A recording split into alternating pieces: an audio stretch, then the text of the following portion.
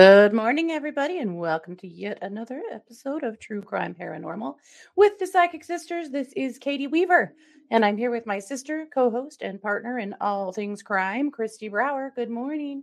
Good morning. Hey, everybody. Do I sound like I only got up half an hour ago? Yes, Teeny tiny bit. But here's the thing. It is Friday morning. It's early. And guess what? It's time. It's time to jump right into the Daybell live stream this morning. It is up and running. So we're going to share the screen right now and get going. Nice. Are you sharing it or am I sharing it? Yeah, I'm sharing it. Okay.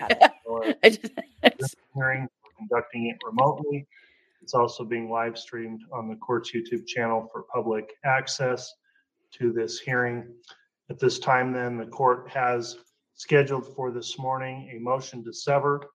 The motion to sever was filed on the 9th of September 2021.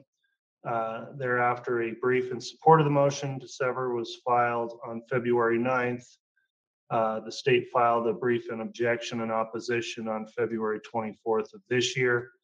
The court would note that on May 25th, 2021, in this case, a single indictment was filed in the case, which included charges against both Mr. Daybell and also Noreen Vallow, including multiple counts that have conspiracy charges. And so the court has previously gone through and ruled that the cases are joined pursuant to Rule 8B of the Idaho Criminal Rules. And so this motion for severance was made with the defense request that the case or the defendants be severed. So at this time, Mr. Pryor, are you ready to present argument in support of your motion? Yes, Your Honor. Okay, you can proceed with your argument. Thank you, Your Honor. Judge, in this particular case, the two cases, as the court pointed out, were joined by this court. Subsequent to that, there was an order that put a stay on Miss Noreen Vallow's case.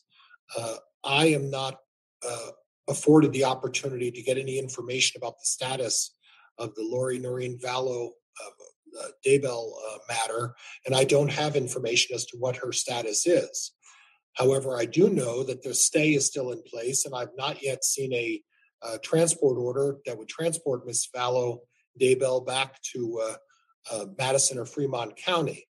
I can only presume at this point, Judge, that there is still a stay and that there hasn't been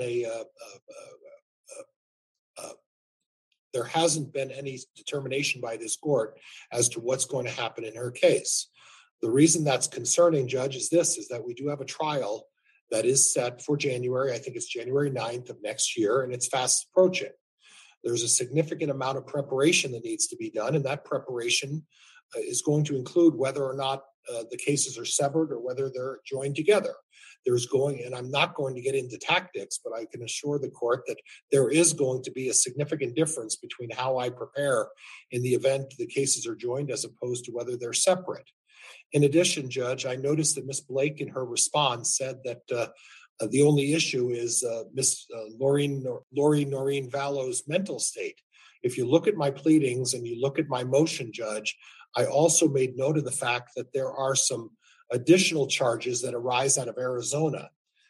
Those are charges that Mr. Daybell, at least if I believe what the press is saying and the prosecutor, Mr. Daybell has is not being considered for prosecution in either of those cases, although Miss Noreen Vallow is. My concern is that there's a lot of evidence, Judge.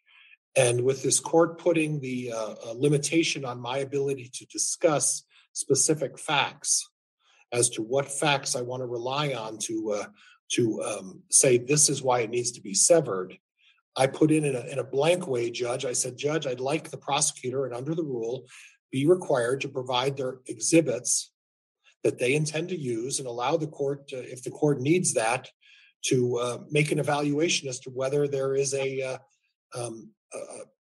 significant conflict and whether or not it would have some sort of prejudice in either side, be either Mr. Vallow or Mr. Daybell presenting their case.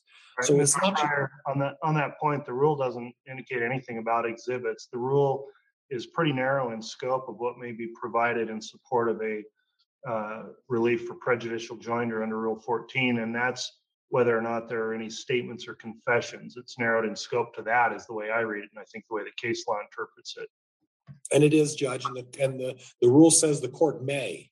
It doesn't require the court to turn over the statements, but I guess the word exhibits, I guess I intended to mean in terms of statements or confessions or items of that type of matter. So my motion. I guess on that point there, then the state has indicated that you've been provided most of or all of the discovery at this point, and I guess getting right to that issue then, if there are any particular statements or confessions that are involved in this case, I would think those would be something the court would consider, but I've not received any notice of any of that. Okay, and Judge, I guess I would refer the court to the rule, and the rule doesn't say provided to defense counsel. That's correct. I've been provided the majority of the discovery. There are some issues as it relates to that, but the rule says that the court may request that those statements be provided to the court. It does not say it's provided to defense counsel. It says provided to the court for the court to make a determination. So the rule does allow the court to require the prosecutor to turn over those statements. But Judge, the issue still primarily is the issue of the mental capacity of Ms. Vallow. So given that, Judge, I'll defer to Ms. Blake and allow her to make her argument. All right, thank you, Mr. Pryor. Ms. Blake, argument from the state, please. Thank you, Your Honor. And I think to start off with, what the state would indicate is we do recognize that we are arguing the motion to sever today that was filed by Mr. Daybell. However, the state is requesting that the court reserve ruling on this matter until more information is available to the court and the parties regarding the stay in the co-defendant's case, which these are one case for trial. So when I say the co-defendant's case, I'm simply referring to Miss Lori Vallow Daybell's case, which is Fremont County case number CR 22-21-1624, and it is the companion case for trial. It is the state's position that it would be most appropriate in the interest of judicial economy and to preserve all rights of the parties that Ms. Vallow Daybell also be allowed to be heard regarding a motion to sever, since this also affects her trial rights. That being said, we are not asking for an indefinite delay on any ruling from the hearing today, but we feel that any information that may be available to the court and the parties, hopefully fairly quickly, would be useful in making a decision regarding the severance and also wouldn't infringe upon the rights of either of the defendants in this matter. Okay, so let me address that point then. So regardless of her status of competency or not, I assume that hasn't changed the evidence you've got in the case. And I guess the issue here is whether or not there are statements or confessions which you think the court should review in order to make a determination under the rule. And I do agree with Ms. Pryor. The rule pretty clearly states that if that's going to be ordered, that it's ordered that the attorney for the state deliver to the court that information. And of course, that's not something that would need to necessarily be disclosed here in public, and we could have a sidebar, but I do want to know whether or not there are statements or confessions that need to be considered in making the determination, and not learn that at the time those are coming up at trial. So in your evidence, do you believe there are any of these statements or confessions which go to the Bruton issue and many other issues which require me to weigh that out to make a decision? Your Honor, the state does not believe that there are any statements. We do not have any statements that we intend to use at this time that would fall under the Bruton rule as the state understands it and has reviewed the case law. As the state indicated in our brief, we have provided voluminous discovery to Mr. Pryor. We provided everything within the state's possession at this time. Of course, discovery can be an ongoing process, and this could change at some point, but at the current time, there are no Bruton issues. There are no statements that the state intends to introduce which would trigger a Bruton issue. And so what the state had pointed out in our brief is while we recognize that Rule 14 can place that burden on the state, I don't think there's been any indication by the defense or a real issue raised with regard to them believing, the defense believing that there are brutal issues in this case or any statements, and they have access to the statements that we have access to. So from the state's perspective, no, there are none, and the defense already has the statements that the court has in our possession. When we look at the cases that delve into that brutal issue, can indicate at this time we do not have any custodial statements. So at no time after the parties were Mirandized do we have any incriminating statements one way or the other, which we would intend to use. At this point in time, well, we wouldn't intend to use them because they simply don't exist at this juncture. And again, of course, that could change. It's always an evolving issue, which is part of the reason the state thinks it may be beneficial to preserve the ruling on severance, since a motion to sever can be raised anytime before trial. And as this case evolves, we recognize that it could go one way or the other. In addition to, if the court is inclined to make a ruling at a sooner period of time than the co-defendant, Ms. Vallow Daybell's case can move forward, we think it would be appropriate for any ruling to be made without prejudice to allow the parties to re-raise the issue. Ms. Vallow Daybell may or may not want to raise the issue, and depending on where her case heads, the state may or may not feel that it is necessary to re-raise the issue, or depending on the outcome, if there is more information gained down the road, Mr. Daybell may want to re-raise the issue, depending on the ruling of this court. So we would be requesting that just at the outset.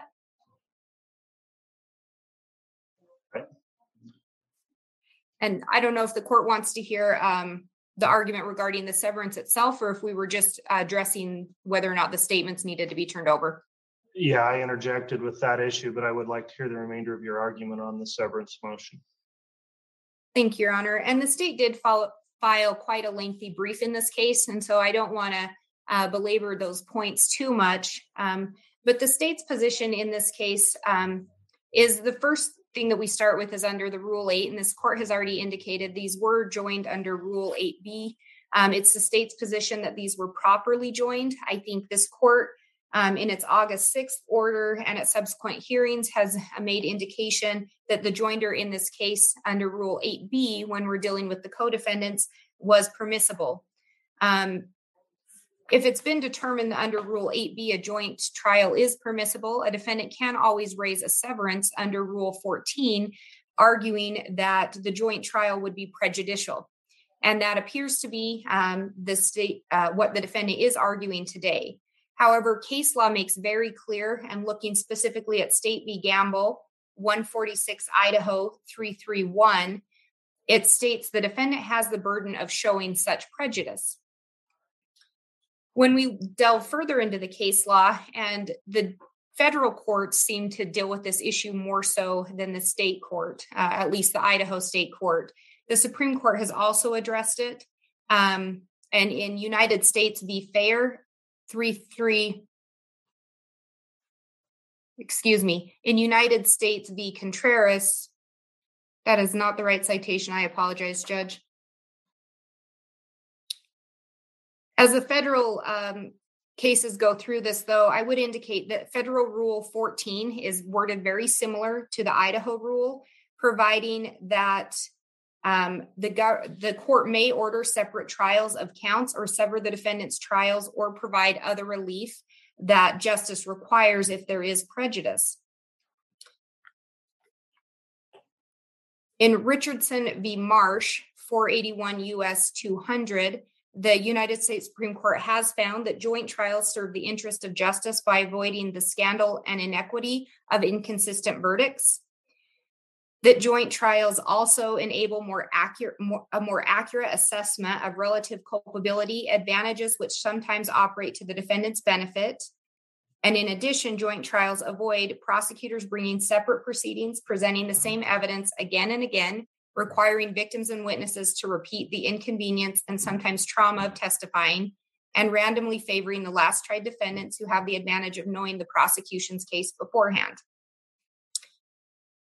The defendant, the Ninth Circuit Court of Appeals, has stated the defendant bears the heavy burden of demonstrating that the joint trial was so manifestly prejudicial as to require the trial judge to exercise his discretion on the motion to sever in just one way, by ordering a separate trial. And as we continue to go through the case law continues in both the Ninth Circuit, the federal courts in general, the United States Supreme Court, and the Idaho courts continually indicate that the burden is on the defendant, that it is a significant burden, and especially when we're dealing with cases of conspiracy. In cases of conspiracy, joinder is favored.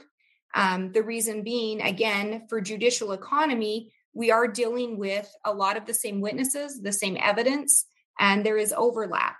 The courts have even found that joinder is favored so strongly that even if at the end of the day, the charge itself that would require the joinder, so such as a conspiracy charge, even if a defendant is not found guilty of that, it does not make the joinder improper or a court's decision not to sever suspect in that particular situation. I think Mr. Pryor had indicated that the state raised that the only issue dealt with Ms. Vallow Daybell's mental health. That issue wasn't actually raised by the state. Where the burden is on the defendant, the state has simply responded to the brief and to what appeared to be the arguments that would be made by the defense today. In the brief, there were no specific issues outlined in defendant's brief. It appeared that there were some things alluded to. One of those appeared to be the stay in Ms. Vallow Daybell's case. It is the state's position that it is inappropriate to consider the stay in her case as a reason to sever at this juncture. Again, these cases have been on separate tracks, so Mr. Daybell has had the opportunity to be heard and to file motions, while Ms. Vallow Daybell at times has not had that opportunity yet to be heard on some of those motions, which is part of the state's rationale for asking that any decision in this case be reserved.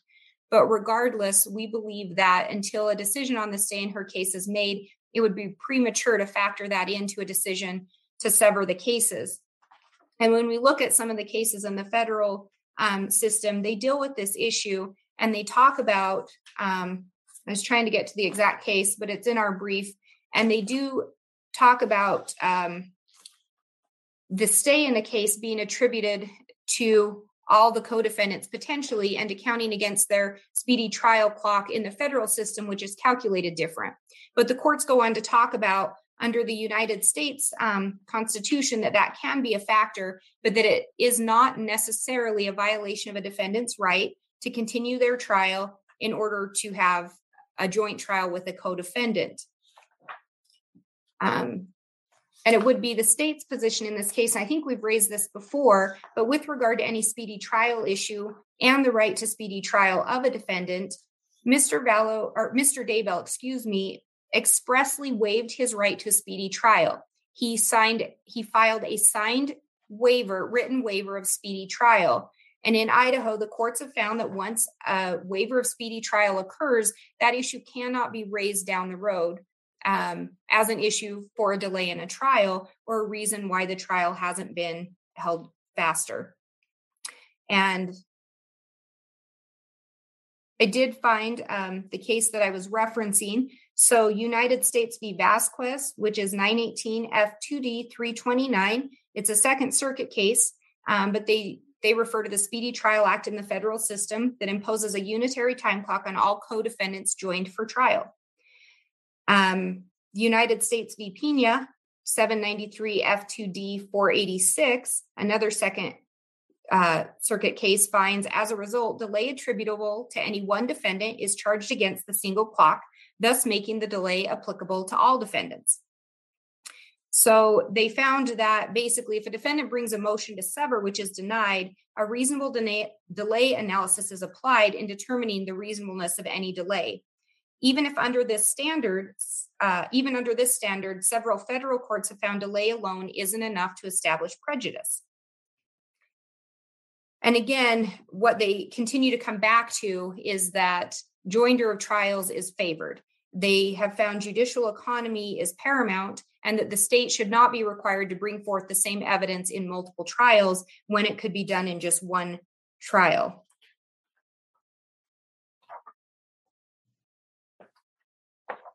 And in United States v. Casas, it's a Fifth Circuit case, 425 F3D 23, they found because the general rule is that those indicted together or tried together to prevent inconsistent verdicts and to conserve judicial and prosecutorial resources, severance is particularly difficult to obtain, whereas here multiple defendants share a single indictment. They went on to find that one of the defendants that had attempted to have his trial severed, that even though his trial may have been speedier had it been severed, the delays did not cause significant prejudice, nor did they result in the denial of a fair trial or a miscarriage of justice. They went on to just state the appellant must show prejudice greater than that which necessarily inheres whenever multiple defendants are tried jointly.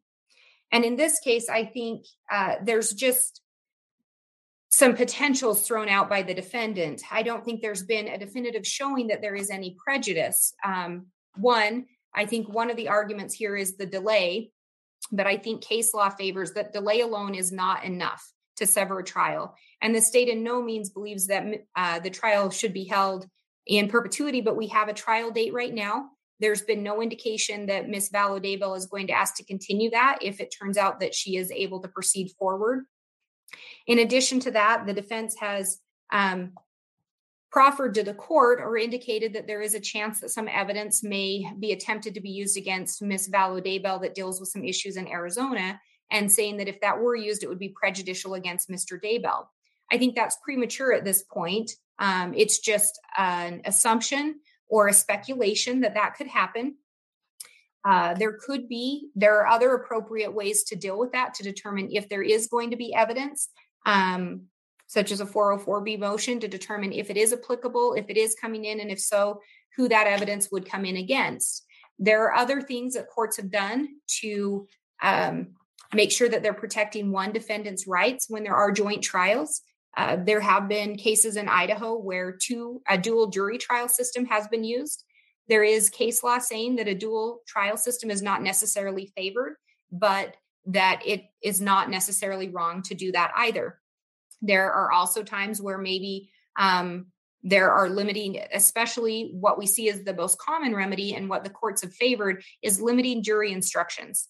And they have found that the benefit should be given to jurors that they will follow those instructions. We shouldn't simply say that a limiting instruction, there's no way that it would be good enough. And so I think right now with the minimal issues that have been raised at this point regarding any potential evidence, they're hypothetical at this point. We don't know. And if there were to be any evidence that would come in only against one defendant, the courts have consistently held, and it's outlined in our brief very specifically, that a limiting jury instruction is favored and is often plenty to cure any of that. And it has been used repeatedly by courts to deal with that issue when evidence would only be applicable to one defendant and not the other. Obviously, the other concern, as we talk about judicial economy, I think one of the things that we would point out as well is in a case of this magnitude, requiring the state to present two different trials obviously would have a significant impact with regard to costs for the counties involved, as well as time for all the witnesses. This is a trial that has been set for 5 weeks. The anticipation being that 2 of those weeks will be for jury selection and another 3 for the actual duration of the trial. If the state were required to replicate that same trial, obviously we are looking at the potential for another 5 weeks. It's actually already set for 10 weeks, I believe. Oh, 10 weeks. I apologize, Judge. All right. I was definitely shortening that down. Yeah. So I appreciate that correction. And I think, so with that, we would be looking at the potential for 20 weeks that the state would have to replicate the same evidence, essentially, require us to call all the same witnesses, require us to use all the same staff and resources to do those trials. So I think that judicial economy definitely plays into this case. I think as outlined in the rules, the burden is is clearly attributed to the defendant, and it is a heightened burden to show that the only remedy would be to sever the trials. And it is a unique remedy, considering what the courts have put out. In addition, one of the most common things that the courts look at, as the court already raised the Bruton issue, and I think we've addressed that. We addressed it both in our brief and here today in indicating there simply is not a Bruton issue at this juncture. The defense has not raised a Bruton issue. They have the statements. Obviously, as I indicated, discovery is ongoing. If at any point statements are obtained, the state recognizes our requirements to immediately get those turned over to defense. And again, we recognize that that could raise a different issue, and we would need to deal with that at that time.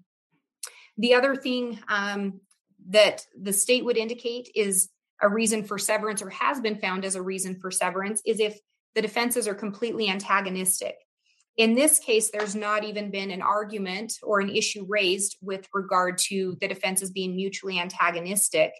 And we outlined in our motion as well, but the courts have held that for them to be antagonistic is more than just defendants having a different take on the case, but that most courts have held that the defenses have to be so antagonistic that in order to find one party guilty, or one party guilty, the other party would have to be innocent, or vice versa.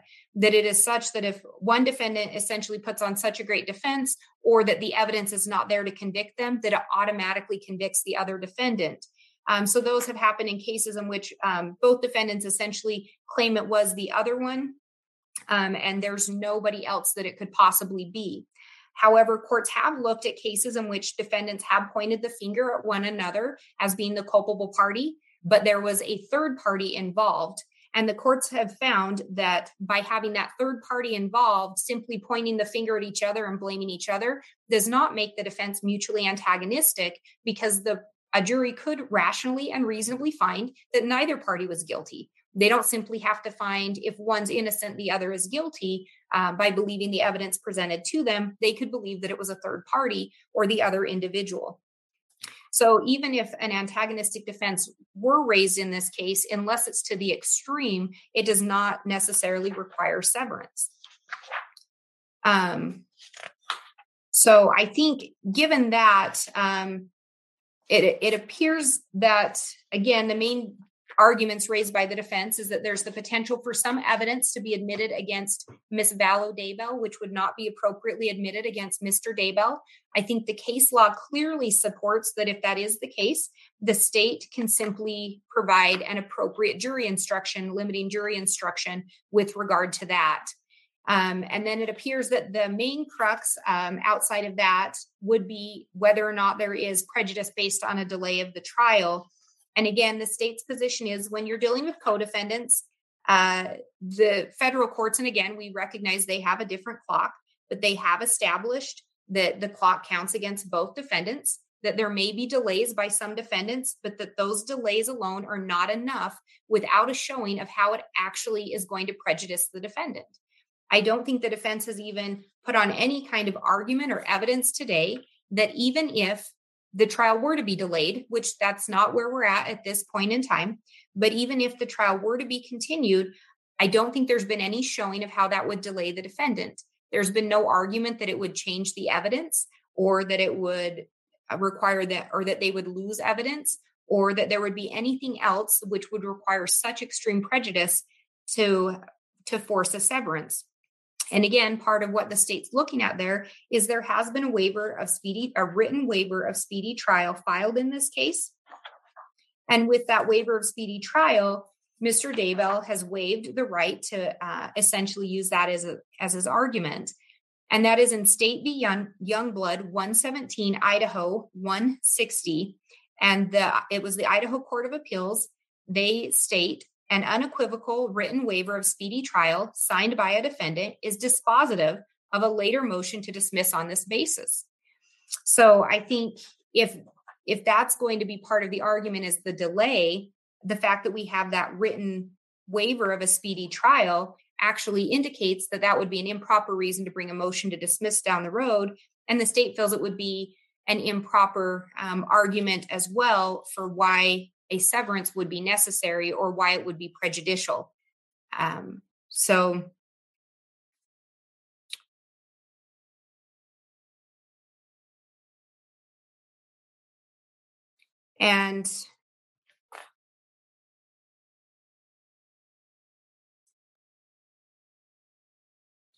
And I guess the last thing with regard to the speedy trial is I would indicate that there has been a test set out. It's a 4-factor balancing test. It was set out in Barker v. Wingo, 407 U.S. 514, to determine whether speedy trial rights have been violated specifically.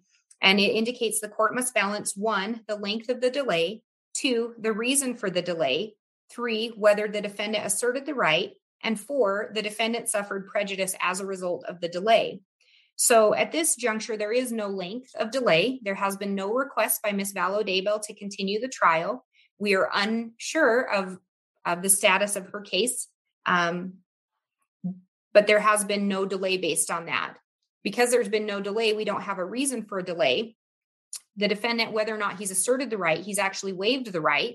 So number 3, we know the answer to that one, and whether he suffered prejudice as the result of a delay. Because there has been no delay at this juncture, he has not suffered any prejudice. So again, any argument with regard to a delay in the case is premature at this point, simply based on the fact that Ms. Vallow Daybell's case, or her case number is stayed, her trial remains set for January, the same time as Mr. Daybell's case.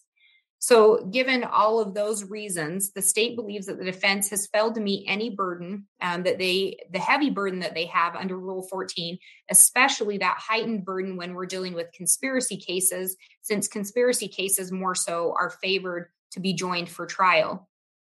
And given the considerations in looking at the interest of all parties involved, which the courts have looked at previously, and the interest of keeping trials together, we believe at this juncture it is more appropriate that the trials remain together.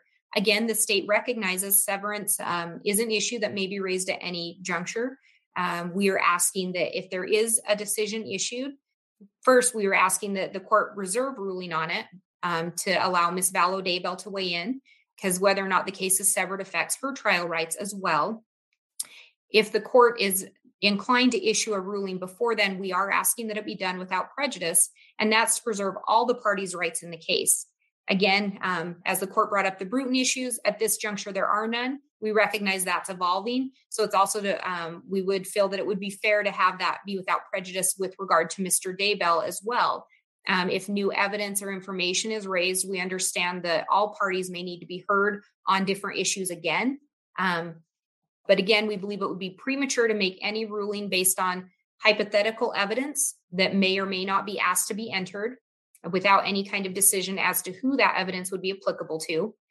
In addition to the fact, we believe it's premature to make any ruling with regard to a delay or prejudice with regard to a delay, since there has been none at this point in time.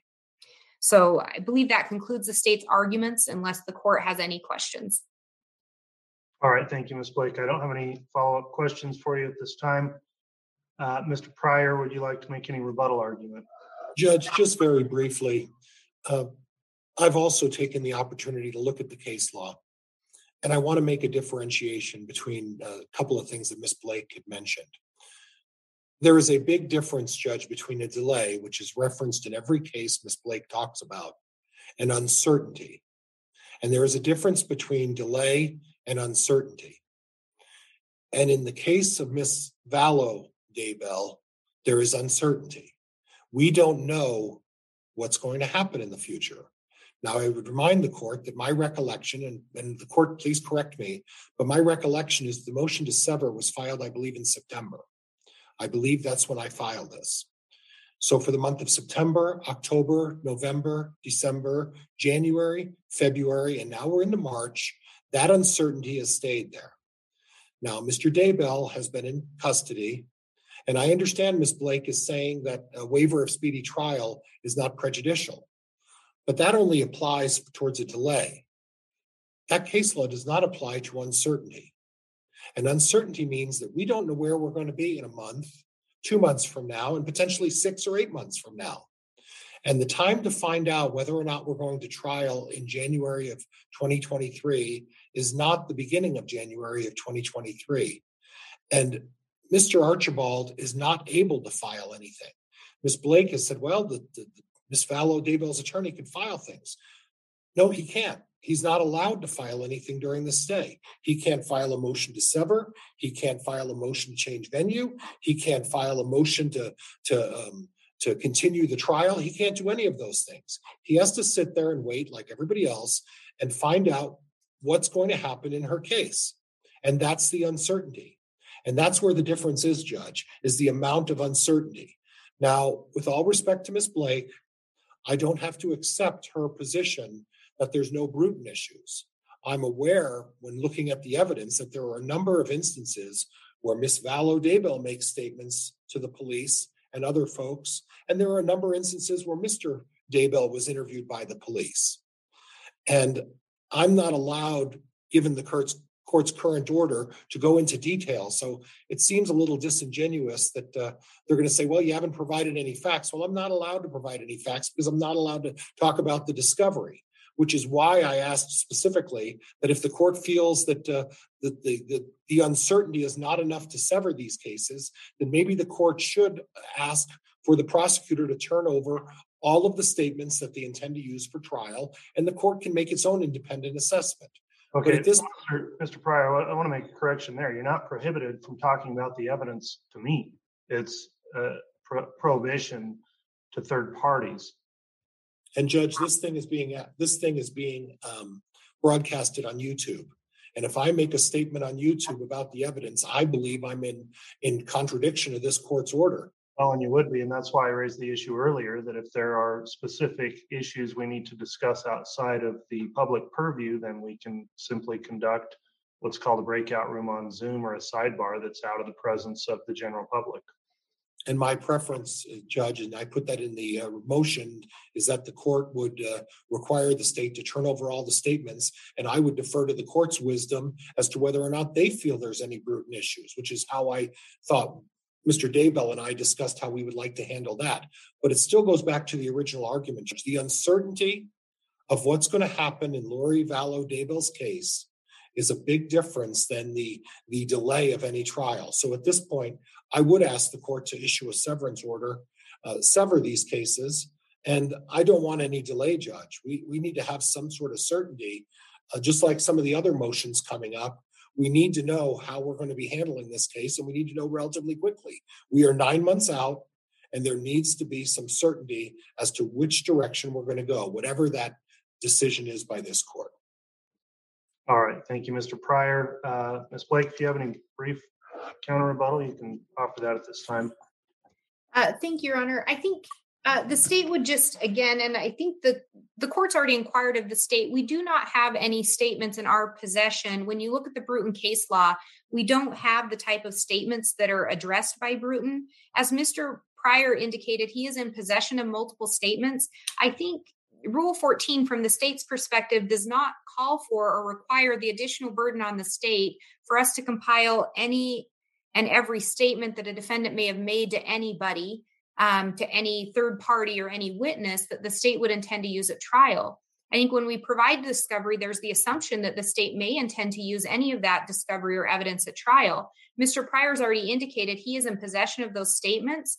So I think the defense already has any statements that they may be concerned about, which I think we could go out of the public purview to talk about any specific statements if he wants to address those with the state. We are not aware of any that we believe would arise to a Bruton issue.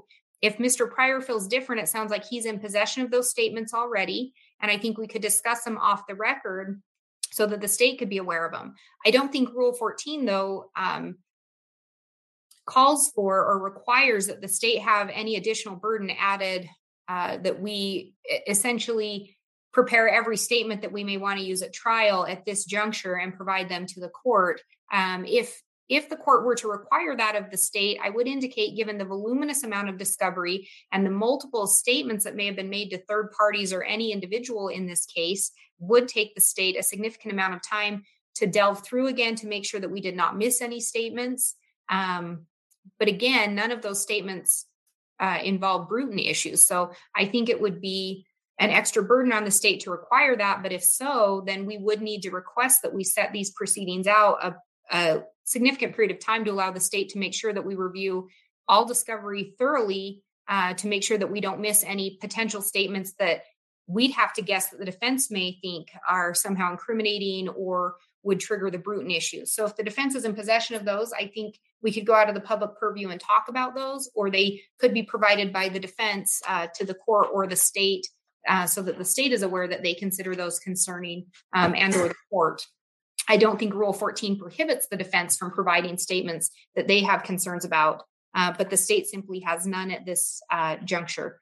And then I would just indicate, just to clarify, the state has not indicated, or if there was an appearance that we indicated that Ms. Vallow, Daybell's attorney, could file anything at this juncture, we did not intend to indicate that. The state is well aware that Mr. Archibald cannot file things at this juncture because of the pending stay, which is why we're asking for the reserved ruling on this matter, or that it be made without prejudice to allow Ms. Vallow Daybell to be heard at such time as she can, recognizing that at this juncture, she's not able to be heard regarding this issue. So I did just want to clarify that with regard to those issues that were raised. And Judge, I would like an opportunity to respond, seeing that it is my motion. Just go ahead. Yes. And very briefly, Judge, I would, I believe that Ms. Blake is misinterpreting Rule 14. The rule simply says the court may require the prosecuting attorney to provide all statements that they intend to use at trial. Putting the burden on me to provide those to the judge isn't what the rule says. So at this point, if the court is even thinking that for some reason they shouldn't sever this thing, the burden is on the state. It's not on me, and Ms. Blake putting it on me is inappropriate. It's on them. And they don't get to pick and say, well, we don't think there's any issues there. But the court has discretion. The court can say, I want the statements or I don't want the statements. That's clearly within the purview of the court. But it's not within Ms. Blake to say, well, we don't have any Bruton issues, so we don't need to provide them. That's a total misinterpretation of the rule. The rule requires the state to provide them if this court deems them an issue important enough for them to review. I don't want any delay, Judge. I need a decision one way or the other as to whether this is going to be severed, because I have a significant amount of preparation that I'm going to need to do, and there's going to be an impact which way this goes. And this has been pending this motion's been pending for 5 months, and it hasn't changed in 5 months Ms. Vallow Daybell's position in terms of where she's at. We have no certainty as to where it's going to be in another 5 or 6 months. And I think it's inappropriate to put Mr.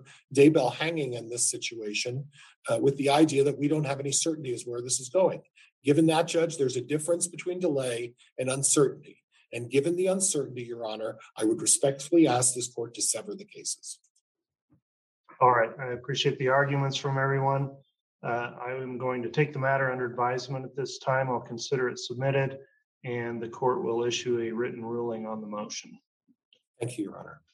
All right. Anything else we need to bring up on the case this morning, Mr. Pryor? I don't believe so, Your Honor. Thank you for your patience in this matter. Thank you, Mr. Pryor. Ms. Blake, anything further from the state? Your Honor, the state was going to ask, and I think I'd leave it to the court, but I think we may be able to go off the record for this. But the state did just have a housekeeping issue with a hearing that we had set yesterday. We just wanted to clarify something with the court with regard to that setting. Okay, why don't we go ahead and conclude this hearing? We will go off of the broadcast of the hearing on the YouTube channel. We'll have the court reporter included, however, and let's take up a breakout session where we'll make a transcript of that, and I'll just discuss that housekeeping matter with counsel. So the motion to sever is concluded. If you want to go ahead and stop the live stream.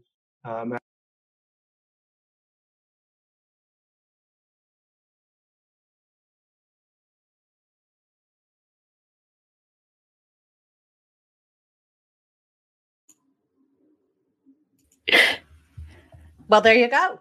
There were some pretty good moments in there.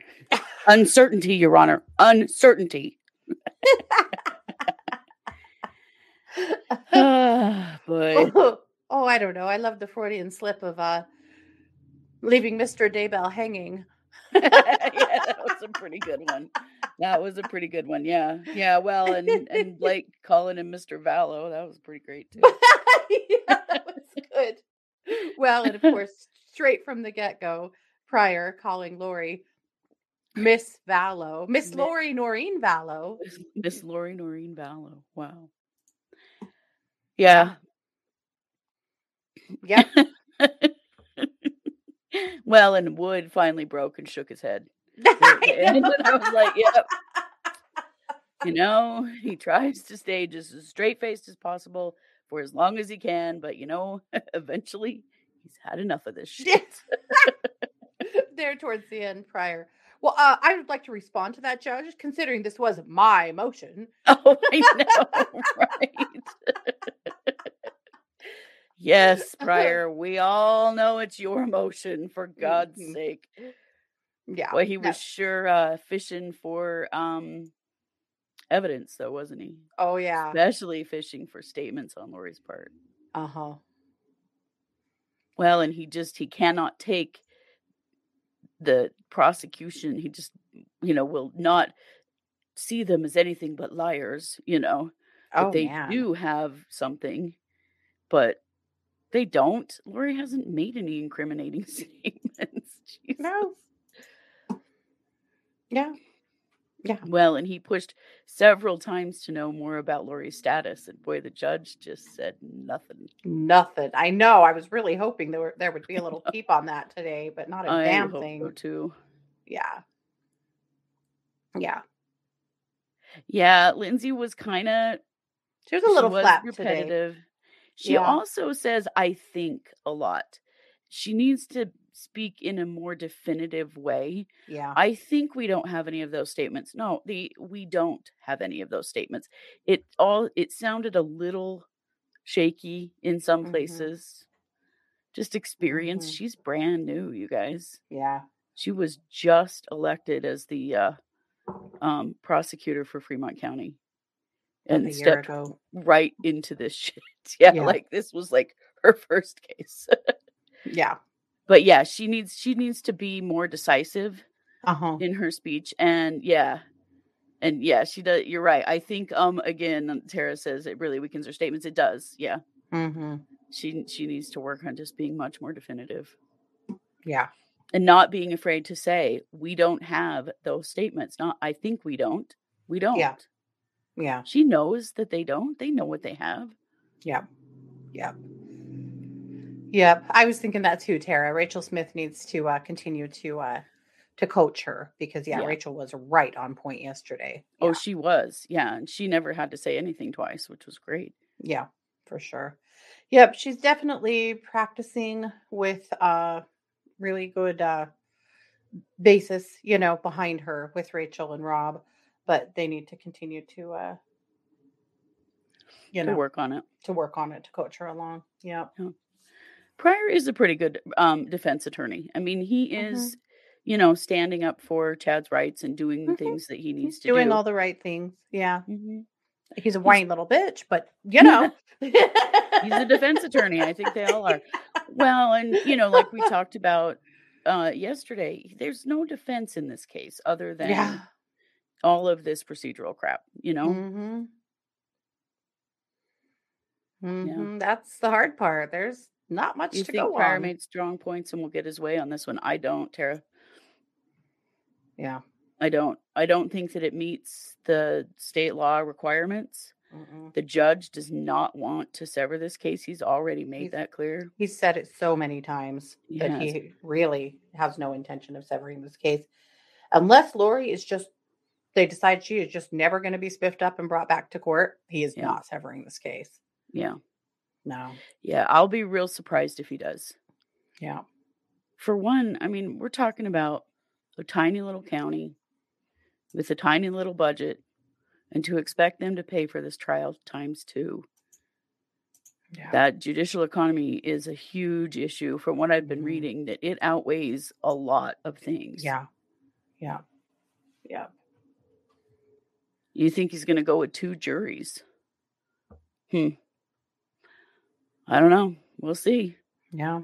The way that the judge has spoken about it all along is that he has no intention of severing. So we'll see. But again, whether they want to hang this all on Lori's mental health or not, that really is where it's at. It is. As long as Lori's coming back to court, this is never getting severed.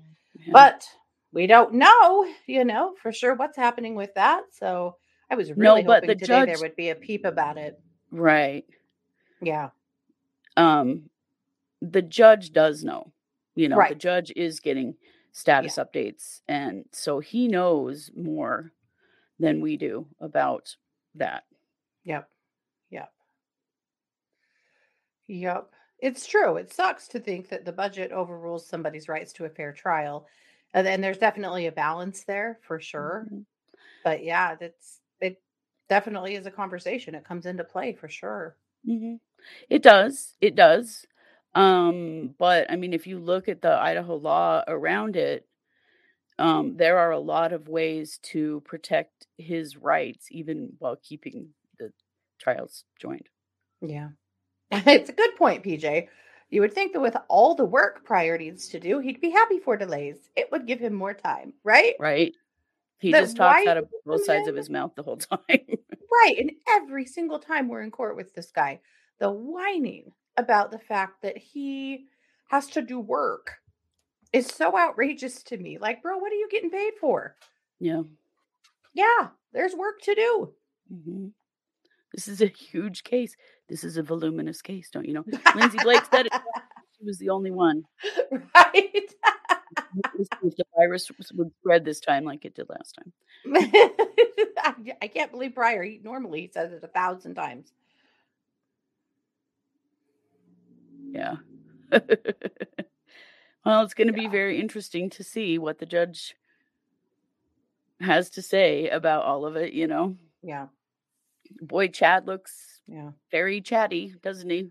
Boy, when we first started, he had a very weird, creepy look on his face. And then he settled down into resting toad face. But yeah, he looks real chatty. I was also thinking that Pryor looks like he's aged a lot this last year. He does.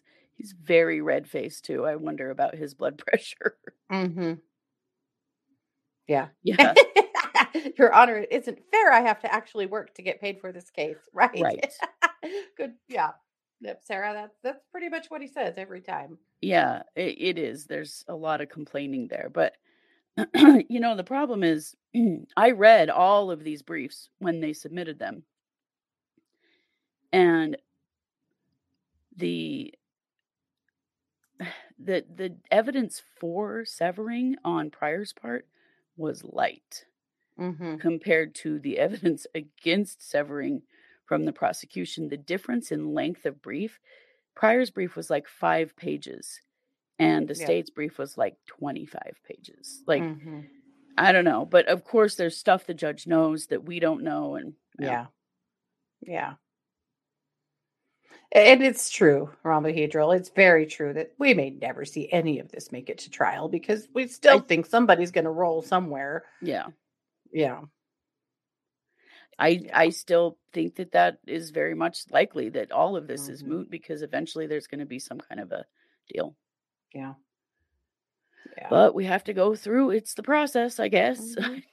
Well, and I honestly, going through the whole process of this entire situation, I think is so enlightening and educational for all of us. Oh, definitely. It's a great opportunity to learn more about our justice system. I think this is great. Yeah. Does Wood and Blake know about Lori's status? I would assume that they do. Yeah. Yes. They know, and her attorney knows, and the judge knows, but the defense doesn't. Yeah.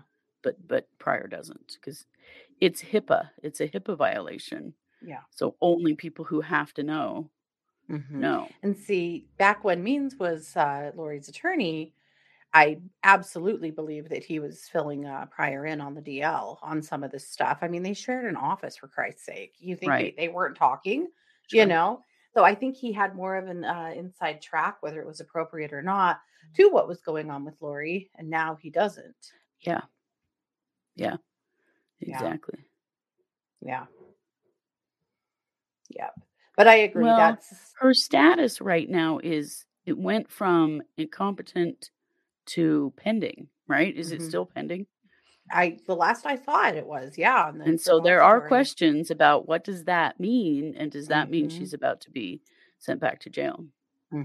See, we think that if they're ready to send her back to the jail, they will probably do it before they change that status. Right. for security, which makes sense because, Mhm.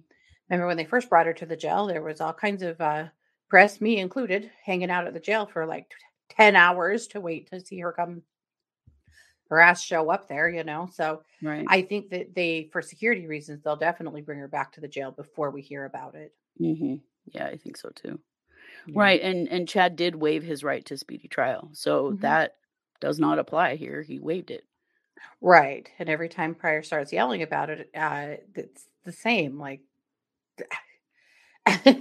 you waived it, so you Yeah. can't keep yelling about it. And I'm glad that Blake brought that up repeatedly. Yeah. I mean, It could take a couple of weeks, really, for them to get all of their ducks in a row and be prepared for her back at the jail and have Mhm. the medical staff feel like they're totally ready to release her. It could take a minute. Yeah. It could. It could. Yeah.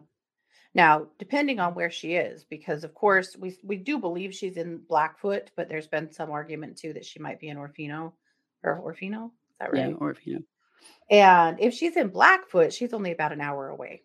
Mhm. So as far as like literally transferring her, it's a short drive. Yeah. If she's in Orfino, that's more of a, I don't know, 5-6 hour drive. Yeah. Yeah.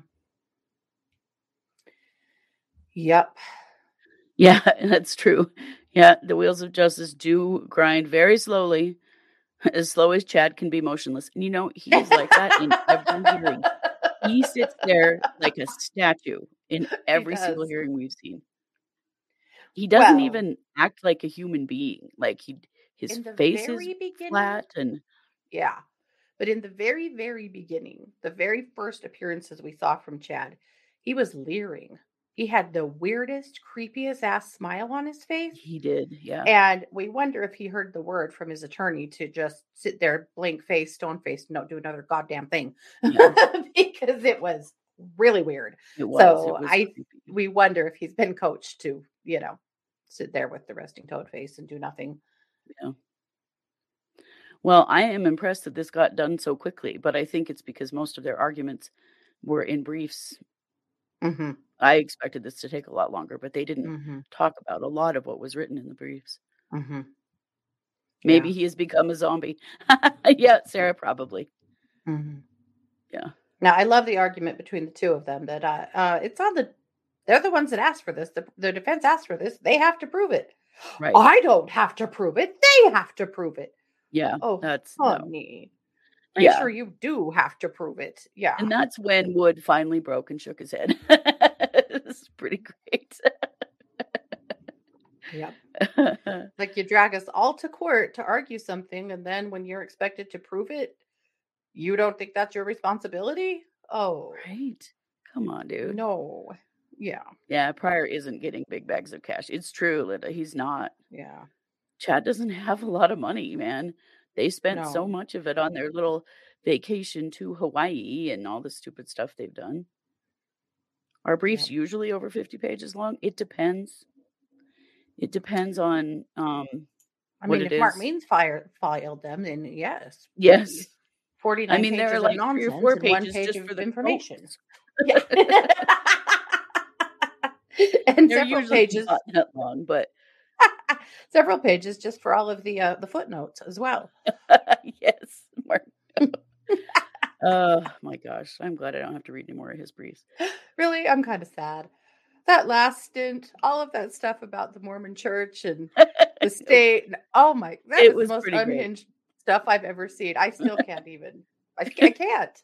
I think Mark actually maybe had like a mental breakdown. Yeah, he really was clearly like not in a clear state of clarity when he wrote it. Big lapses of judgment there, but anyway, yeah. So I do miss his briefs because wow, big hard wow. Yeah. Yeah. Every time we say briefs, you think of underwear, Renee. That's funny. He moved when he heard Vallow, Daybell. Ah, interesting. Well, it cracks me up. However, yeah, Lindsay Blake accidentally calling Chad Mr. Vallow is That was classic. that was excellent. Yeah. That was excellent. And then yeah, well, and the way Pryor, Lori Noreen Vallow. She's freaking married to your miss. Yeah. She's Miss married to Lori your Noreen client. Vallow. Give me a break. Yeah. I know, but he sure wishes that wasn't the case. Yeah. He really wishes that we could make the judge forget that part. And he'll do his best to try and make the jury forget that part too. Yeah. That's why if I were Lindsay Blake, I would have called her Mrs. Vallow or Mrs. Daybell. Sorry, every time I referred to her, I would call her Mrs. Daybell. Yep. Yeah. Yeah. Boy, that was definitely an attempt that was really unsuccessful, I think. Mm-hmm. He does it every time. Mm-hmm. Just trying to get that little bit more separation going. Yep. Yeah. Yeah. I wonder how Miss Lori felt about this. She watches all these, like That's with true. with her counselor. That's true. Can they contact each other? Oh no, they're not allowed to have Mm-mm. any contact. No. Not since Chad was arrested. Yeah. Yeah, they're co-conspirators, so they cannot have any contact with each other. Yeah. Right. She was the one. Mark Means was the one that raised a big stink about them, referring to her as Lori Daybell. Yeah. And so, yeah, it's funny to see the little separation here that Pryor's trying to get, because that's true in court. They argued for that, or not argued for, but insisted, that she be called the correct name. Yeah. Yep. Well, there you have it. That's where Right. it's at. So that was interesting. I don't know that we learned a whole hell of a lot, but it was entertaining nonetheless. So Yeah, and the main thing I we'll was hoping to hear was about competency, and sadly we didn't. But no, we didn't. But I don't know. I don't know. I'm not sure what all this means. Are we going to start seeing her coming out of the hospital here soon? We might. I think so. I really do. And I think that some of you guys said that you felt like maybe the prosecution knows that, and so they're kind of like, I mean, how many eggs do we throw in this basket? And I think you may be right. Yeah. Well, and the judge made no attempt at all to address that with Pryor, which makes me wonder also if they know that it's coming. Yeah. Now, Lydia, that's an interesting thought. She said, do the piggies have any insight on Lori's status? Their guess would be as good as anybody's. So, I mean, we could probably set up some sort of, a test. I could put out 2 treats, and one is yes and one is no. And depending on which treat they run to first, we would have our answer. Maybe you should make a video. I'll see what I can do. Yeah. They're currently having their after breakfast nap. But life is rough. Life is rough when you are a swine. Yeah. Sarah said I would watch that. All right. I'll see if I can organize this. We'll watch for it on our TikTok. I might have to lock one of them outside and do this with just Fiona, because I wouldn't try. Why does Zig get ousted? It's not fair. Maybe it should be Zig that decides. His attorney's going to argue.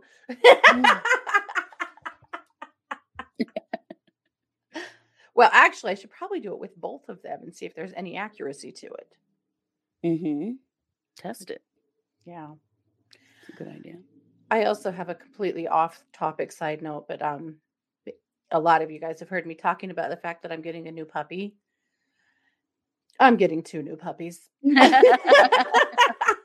finally decided you are taking the other boy then, huh? We are going to take the other boy. So they're deer Chihuahuas.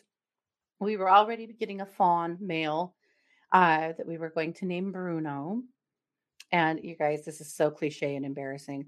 We're getting now also the little dark brown boy, and we're going to name him Luca. So we're just a big Disney movie around here, apparently. Apparently you are, but that's exciting. Yes. Will it be a voluminous snack? It will probably be a carrot. Yeah. They love carrots. They'll do anything for a carrot. I'm very curious to see what their prediction is. Yeah. Yeah, we'll find out. It'll be a hard choice when there's carrots on both sides of the room. What will they do? Right. Pig pendulums. There you go. This might be the beginning of the pigs predicting a lot of things. Yep. Oh, that is too funny. Yeah. So yes, we're insane. I can't. It wasn't my plan. It was Scott's. He's the one that said, I just really think maybe we should go ahead and take the other male and have, get the brothers. So It I makes emailed sense. the breeder this morning and she said, yeah, he's totally available. He is all yours. So there he is. Oh, That's he's Luca. so cute. And that's Bruno with his little eyes just starting to open. Oh my gosh. I They're cannot wait so to meet them. cute. Yeah. So they're only 2 weeks old right now, you know. Got a little time. Yeah. But they're going to be itty bitties. Ooh. Yeah. Oh, I can't wait. Yeah. Pretty fun. All right. Well, I will get on the piggy predictions and Please we'll do. see where they go. So, yeah, keep an eye on TikTok and we'll probably share it over to Facebook too. But we'll figure this out. Yes, These pigs know what's up. they do. Yeah. All righty, you guys. Well, have a good weekend. Yes. It's Friday, for God's sake. Go do something fun. Mm-hmm. Have you guys seen, by the way, I keep seeing a meme floating around on Facebook that there was this social experiment where a kindergarten class recorded the kids giving people uplifting messages. And you can call this hotline and get a message from a kindergartner. I have seen. And you don't actually speak to a kindergartner because, there's a lot of creeps in the world. But Yeah. you do get to hear a little message from the kindergartners. And it's so freaking cute. And the one little boy says, if you're feeling sad, go get a cookie. So that's my message to all of you today. Go get a cookie. Have a good day. Do something fun this weekend. Don't just clean house. Yeah. Or maybe do clean house. That's for me. Do clean house. Yeah. I've been gone a lot lately. But at any rate, you guys have a good weekend. We'll be around. Of course, we'll be back next week with all of our regularly scheduled stuff. And so I believe court for the 23rd was canceled. Is that correct? For Daybell's yesterday? No, it wasn't canceled. It wasn't We still canceled. have it. Okay, so court on the 23rd. So we'll be back next week with more Yep. more of the belligerent herd circus. Yes, Yep. we will. All righty, guys. Take care. This has been yet another production of True Crime Paranormal with the Psychic Sisters. Thanks for being here.